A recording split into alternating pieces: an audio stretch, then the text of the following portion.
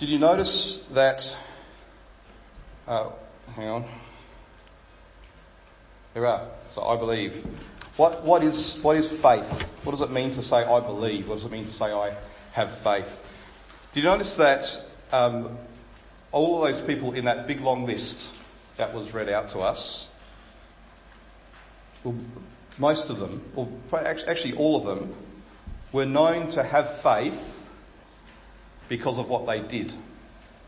Abraham went on this big journey. Moses led the Israelites out of Egypt. Rahab welcomed the spies. Samson and all these people did these incredible things. They conquered kingdoms. They administered justice. And then those other people who were beheaded and sawn in half. But it was still, these people have real faith because something actually took place in their lives. That there was something that they actually did.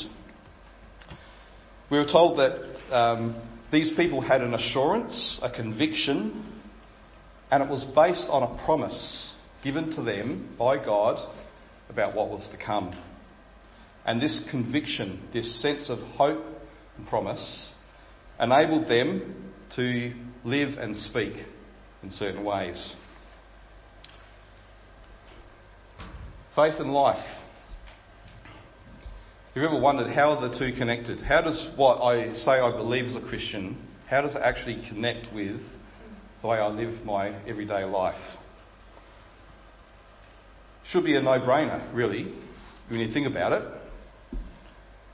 But I think in today's world, Christians can actually struggle to try and work that out and to actually live that out.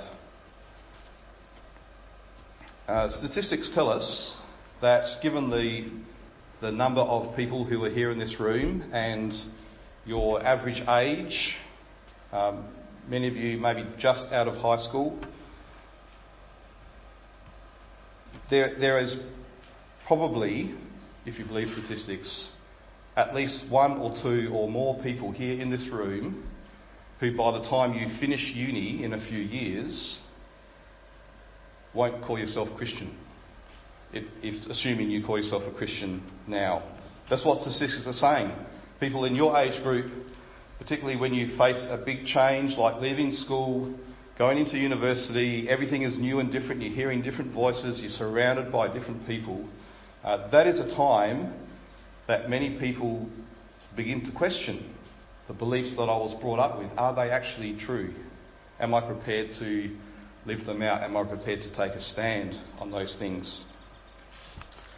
I've been involved in ministry for about 25 years, and sad to say, I've probably seen more people who have professed to be Christians and then come to a point where they no longer believe than I have people who aren't Christians who have come to a point where they do believe.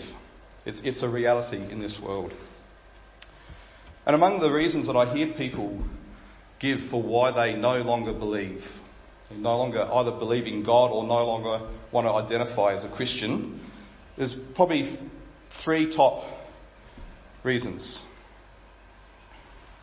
why I no longer believe. The first one is I no longer consider it rational. There's no proof. Prove to me that God exists, and I'll believe. Or at least, even if there is a God, can you really make absolute claims about God and what God is like? So that's probably the third most common. The second one is, there are other things that are actually more important to me in my life. Romance, my job, my lifestyle, my reputation. And life is actually so much easier if I don't have to make a stand on beliefs that would threaten those things. If I say I believe in God, then my friends will think I'm stupid. They may not be my friends anymore. So my friends are more important to me than actually standing firm on what I believe or know is true. But the number one reason I tend to hear is it's just not relevant. A set of beliefs, ideas, but how does it actually work out in the nitty-gritty? It just doesn't seem relevant. There are lots of other things that I can use to actually have a happy, fulfilled, satisfied life. Why do I need religion. And you'd probably agree that number 2 and number 1 are actually probably quite similar. So, I've got a new girlfriend. Not me, just an example. A new girlfriend. I can't see how my Christian faith helps me in that relationship. So it's not relevant. And so I'd rather have that relationship work out myself than try and do the hard work of thinking through applying my Christianity to my relationship. And the more that I speak to people in category 1, I find that very often actually it's really just more of an excuse than a reason. They actually really just want to be living their own life. And so it's a very kind of intellectual, intelligent, respectable kind of reason to give. I'm smart and I've worked out it's no longer rational to believe in God. But really underneath it's an excuse where they still don't see the connection between religious belief and the way we live our lives. So when it comes down to it, most people abandon Christianity because they struggle to see how faith and life are integrated. And that's reinforced by the culture we're living in. We're told you are free to believe what you want, but don't you dare impose your beliefs on me. So keep it private, keep it personal. What that means is you're not permitted to do or say anything in my presence or within my earshot that might possibly communicate that you are right and I am wrong. You must keep your faith reduced to simply a private belief in theoretical ideas. And if you try to make other people believe what you believe, then you're a bigot. That's the kind of message that we tend to hear in our culture. And so we start to believe what we're hearing. Faith is private, and it's just intellectual belief in a set of ideas. And we look around ourselves and we say, actually, there's plenty of non-believers, non-religious people they're nice people, they're doing good things in the world, they seem happy. So, is there any connection? We turn on the TV and we see reports of church institutions wrongly handing child abuse. And we think, well, those Christians, they're actually worse than those non-Christians. And so all of this stuff is around us all the time, trying to tell us your faith is just a private intellectual belief in ideas which are really kind of outdated and, you need to get with the times. And so we can struggle to see how my beliefs translate to the way I live.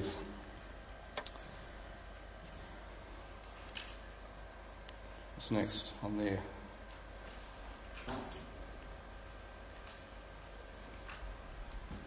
Oh. James 2:17-18 says, faith by itself, if it does not have works, is dead. But someone will say, you have faith and I have works. Show me your faith apart from your works, and I will show you my faith by my works. So James, not me, James in the Bible, makes it clear that faith and works, faith and life, are the two essential components of what it means to be a Christian. And notice how he criticises those who want to separate them. You show me your faith, you tell me what you believe, but I'll show you, he says, no, I'll show you my faith by what I do. You can't separate the two. The solution to a faith without works isn't actually to focus on doing more works. That's the person that James is talking about. The person who says, well, you might like to talk a lot about theology and doctrine, but at least I'm actually out there doing something. So, you might express your faith in the things you believe and talk about and theology stuff, but I'm kind of the person who's out there doing it. I'm the doing kind of Christian. James says, well, no, you can't even think that way. Faith and works together is what it means to be a Christian. One way to think about this is if the Christian life were a train. Now hang on to this image, because we're going to unpack this image as we go through tonight. If the Christian life were a train, faith would be the locomotive, and works or living would be the carriage. Without the locomotive of faith, what would happen to the carriage? It would just sit there, not go anywhere, not achieve anything. There'd be no power to actually make the carriage move, to make anything happen. And there would be no direction. But without the carriage, what's the point of the locomotive? The locomotive is specifically designed to pull the carriage. So if the locomotive is just sitting there, or even if it's moving along the tracks, if it's not pulling the carriage, well, that's a pretty pointless exercise. Notice, though, that in this example, faith is the thing that drives the living, the works. Faith doesn't flow, it's not works that are pulling faith, it's faith that's pulling the works. Faith has a primacy, it must come first. Faith is the engine that drives our life. If the locomotive is faulty and breaks down or loses power, then it's as much use to the carriage as if it wasn't even there in the first place. So what that means is if we're struggling to integrate faith and life, thinking how does it go together, or maybe we're looking at our life and thinking the way I'm living doesn't match what I profess to believe, then we need to pay attention first and foremost to what? To faith. The train's broken down, you don't say let's go and fix the carriage, you say let's go and fix the locomotive and get this train back on the road again. Going out and trying harder to do more in order to make myself appear more Christian is just like adding extra carriages to the train when the locomotive is still faulty or not even there. I know a number of people who have done that, who have struggled with doubts in their belief in God, and they thought, oh, I'll fix this, I'll get baptised and I'll sign up to this roster at church and I'll start doing all of these things that will make myself more Christian. And I thought somehow by doing that I will fix my faith and deal with my doubts. Most of the people I know who tried that, again, no longer even profess to be Christians anymore because it didn't work.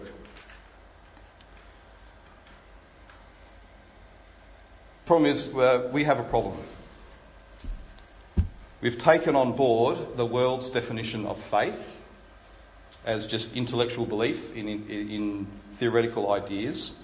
And so when we hear things like come and be built up in your faith, or come along to ES and hear a Bible talk, for example, we tend to think what that means is let's get lots and lots of knowledge, intellectual knowledge, so about the Bible and about Christian ideas and thoughts and doctrines.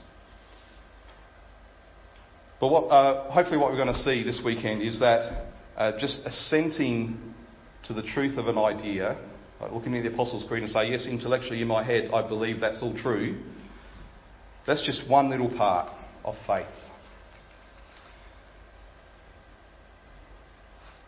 There's a book called Core Christianity. We've got it here. In fact, I've got 4 books here. I was going to bring one book and do a giveaway as a competition, but then I started reading the book, and in the first chapter the author said something that completely contradicted something I was going to say here, so I thought I better not give you that book because he must be wrong and I must be right. But you win from that because I've now got 4 books, and so you have the opportunity to win a book pack at the end of camp. So for the 4 talks I'm going to give, there will be a question related to each of those talks, and the first person to come to me at the end of camp with the 4 correct answers will win the book pack. One of the books is Core Christianity, Finding Yourself in God's Story, by a guy called Michael Horton. Really worth reading. And in this book, he depicts the Christian life as a journey and Christians as pilgrims. And whenever you go on a journey, These days we have Google Maps on our phone. 150 years ago, if you went on a journey, especially if you're in a ship or something, what would you take to navigate? A compass. And on the compass there are 4 key coordinates: north, south, east and west. And if you got those in the right place, you can navigate your journey. And he says, in order for us to navigate our Christian journey and integrate faith and life, there are 4 coordinates that we need to have on our compass to help us do that. He says, and I think this is printed in your booklets, he says in this book, so the book is not Pilgrim Theology, it's called Christianity. Anyway, the Bible's relevance lies not in helping the pious individual to attain spiritual well-being, but in the way it actually introduces us to reality. It's not a flight away from the world into the inner recesses of the soul, but a complete new existence within the world that God has made, sustains, has redeemed, and will one day transform fully and forever into his everlasting home. It leads us away from the high places of the religious, the moral, and the spiritual specialists. It keeps our boots firmly on the ground. Instead of ascending to spiritual heights, we meet God in his glorious descent to us. So in order to navigate this journey where faith and life are working together in harmony, we need these 4 coordinates. Let's see what they are. The first is drama. Do you know why it's important for us that faith is demonstrated in actions? Why is that so critical for us as human beings, that faith is displayed and acknowledged and seen by the things we do? The reason is we're made in the image of God, and the way God shows who he is and what his character is he does stuff. He acts. He does things in history. If you know some of your Old Testament stories, what was it that maintained the faith of the Israelites right through their history? What was the thing that all the prophets and everyone kept calling them back to, that actually gave them a reason to be people and to be on about God's business and to have a sense of purpose and hope as a people? Some people would say, well, it was the law. You know, God told them how they should live and what they should do. And he did give them the law, but how did the law begin? Do you know that anyone here know the 10 Commandments that can tell us what is the first thing that God says in the 10 Commandments? You don't worship any other idols before me? Wrong. There's something he says just before that. I am the Lord your God. I am the Lord your God. How do they know that he is the Lord their God? What has he done to demonstrate that? Yeah, I am the Lord your God who brought you out of slavery, out of the land of Egypt. You shall have no other gods before me.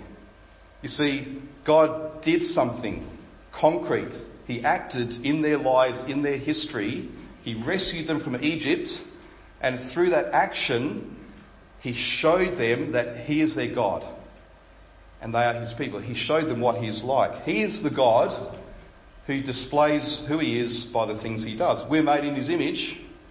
We display what's in our heart by the things that we do. So before he gets to the you shalls or the you shall nots and all the 613 laws, he says, here's what I've done. And all the way through the history he's saying, remember who you are. You are the people that I rescued from Egypt, and I brought you into this land, and I've done all these wonderful things for you. If that's the kind of God you have, well, it's no brainer, really. Why would you want any other God? What other God has done this for you? So have no other gods, because I've done this. The Christian faith is unshakably built on historical realities. Right from the creation of the world through to the sending of Jesus, a real person who lived actually as they affirmed, did actually live. He actually did things. And his death and resurrection was a historical event in time and in history. And God is continuing to do things in history. Christian faith begins with hearing the story of God's mighty works, the drama of God at work in this world. So in the train illustration, I guess you could say that its drama is the tracks that the train is travelling along. Without tracks, the train is grounded. But the tracks are leading in a certain direction to a fixed destination. And that is God at work through history, bringing everything, all creation, us included, to this magnificent goal. Second coordinate is doctrine. Because we see God doing these things in his history, in our history, because I am the Lord God who called you out of the land of Egypt, out of slavery. Therefore, Israel said, there are things we can say about God that are true. That's really what all doctrine is. It's us saying this is a truth about who God is and what God says about us. So because of that, we can have clear answers to things. We can actually answer the questions like, why am I here? What does it mean to be a human being? Who is God? How should I live? We can actually have clear, absolute answers to those questions because they're based on God's actions revealing himself through history. Now, understanding doctrine is an intellectual activity, but that's okay because we're called to love God with all of our heart and soul and mind and strength. Don't think if you're a Christian you've got to blow your brains out and believe things that are just ridiculous or not possible to believe. Even the small child who says, yes, Jesus loves me, is using their brain. They've heard a truth. The truth is Jesus loves me, and they're stating that truth. That's one of the greatest theologians of the 20th century, Karl Barth. He's written like volumes and volumes and volumes of doctrine and dogmatics and all this stuff. He was once asked by, I think it was a journalist, Dr. Barth, can you kind of sum up your theology in a short phrase? And he said, Jesus loves me, this I know, for the Bible tells me so. Doctrine could be seen as the fuel that you put in the locomotive to get the engine running and make it move. Third coordinate, doxology. It's just another word for worship. Doxa is the word that means glory, so it's a word that gives glory to God. It's worship. And what this tells us is that faith isn't just about hearing and seeing what God is doing, and it's not just the intellectual knowledge of doctrine and truth, but faith is intensely personal. Faith is directed towards a person, towards God. Remember in that reading from Hebrews, told us that faith doesn't just believe that God exists, but it says it also believes that he rewards those who seek him. That's a very personal statement. God doesn't just want us to believe intellectually in his existence, he wants us to come and to know him personally. So when the wonder of the drama and the truth of the doctrine captures our hearts and our minds, it works its way out in worship, in doxology. Our problem isn't that we don't worship, it's that we worship the wrong things. Human beings intrinsically are creatures who worship. Our hearts will always be crying out for something to be devoted to. And if it's not God, we'll latch on to something else. True faith sees God as our noblest, highest, most delightful, most satisfying, most glorious object of worship. And so any kind of doctrine that doesn't lead to worship really is empty. It's actually a farce. So in our train illustration, you could say that doxology or worship is the engineer, the guy or girl who sits in the train and actually drives it, the personal dimension of faith. And fourthly, discipleship. Now this is where the rubber of faith hits the road. Discipleship happens when all the things that this world has to offer, upon which we've set our affections, are just kind of pushed aside as we see the wonder of who God is and what He's done and what He's doing and the truth of who He is. Worship isn't an awesome experience we have on a Sunday night or Friday night or whenever you might go to church. Worship is a life that is transformed by God's grace and a life that is propelled forward into what God has for you. We saw it in that reading, didn't we? People left everything, were willing to lose everything, even their own lives, because they'd been captured by this. Their faith that was firmly fixed on God enabled them to actually walk the talk. It was faith that caused people to leave everything and follow Jesus. It caused the disciples to lay down their lives to proclaim Jesus. It caused wealthy people to give up all their riches to love and serve the poor, and all those other things that we saw in Hebrews 11. All these people were captured by a vision of what the writer called a city with foundations, a heavenly country. Did you notice that those people in Hebrews, we were told a number of times, they never actually received in their lifetime all the things that God had promised to them. They lived by faith in that which they didn't see, but they hoped for it.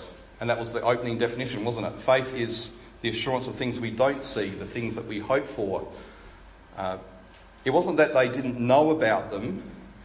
When it says that they didn't see them, it meant they didn't actually experience the fulfilment of it in their own lives, in their own lifetimes. But then we're told an astounding thing right at the end. We're told God had provided something better for us, so that apart from us, they should not be made perfect. In other words, God's plan for these people was always to make them perfect and complete, to actually give them everything that He had promised them. This heavenly country, this city with foundations. But it's like He just held back patiently over time, over history, as history unfolded, because His plan was to include us in all that He had promised those people. His plan was to give us the same hope, the same kind of faith that these people had. His plan was to include us so that we would have that same hope, and we would be enabled, as they were, to do the things that they did because of faith. So discipleship, in our train illustration, you could say, is the passengers in the carriage who are being borne along to their God-given destination. And as they're there in the carriage, they're loving and serving one another, loving their neighbour as themselves on that journey.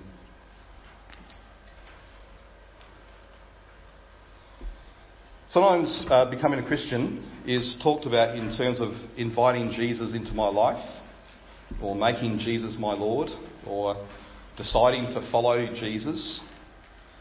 These are phrases you won't find in the Bible, and it's not actually the way the Bible really talks about discipleship or living out your faith. When Jesus sent His disciples out, right at the end of Matthew's Gospel, He said, "Go into all the world, make disciples of all nations." How are they to do that? He said, by baptising them into the name of the Father and of the Son and of the Holy Spirit.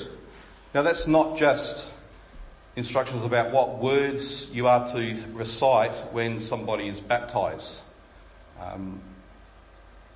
But that's why we use those words. To say the name of someone is to actually say everything that person is, everything that person represents, everything that person has. So if you are baptised into the name of the Father and the Son and the Holy Spirit, you're actually brought into everything that the triune God, Father, Son and Spirit is and has and is doing. See, we don't invite Jesus into our lives. Jesus invites us into his life. He says, we're going on a journey, we're getting on this train, get on board and come with me to this destination that I have prepared for you. He commands us to leave our lives behind, to deny ourselves, to take up our cross and follow him. See, we can't see Jesus as an accessory to our lives. I'll bring Jesus into my life and add him in amongst all the other things. And if I do that, maybe I'll be successful at uni, or maybe I'll find a marriage partner, maybe I'll become rich and successful, maybe I'll be happy. Whatever it is, we can't just say, I'll bring Jesus in as this accessory. Jesus says, no, I'm going to take you out of your life and I'm going to bring you into what I'm on about, into my life. When we truly see the drama of what God has done for us in Jesus, our hearts are captivated by such a glorious vision of his promises and his grace that we want nothing else but his glory, to live for his glory. So the object of a true and living faith is one that flows into an authentic life. It's a faith in the true and living God who has acted resolutely in history to bring people to himself through Jesus. And as this creed expresses, this is the triune God, the Father, the Son and the Spirit. One God, three persons. And as we go through the creed, we'll unpack who is this triune God who has sent us this invitation. Come into what I'm doing and be a part of it, because in that you actually discover your true humanity.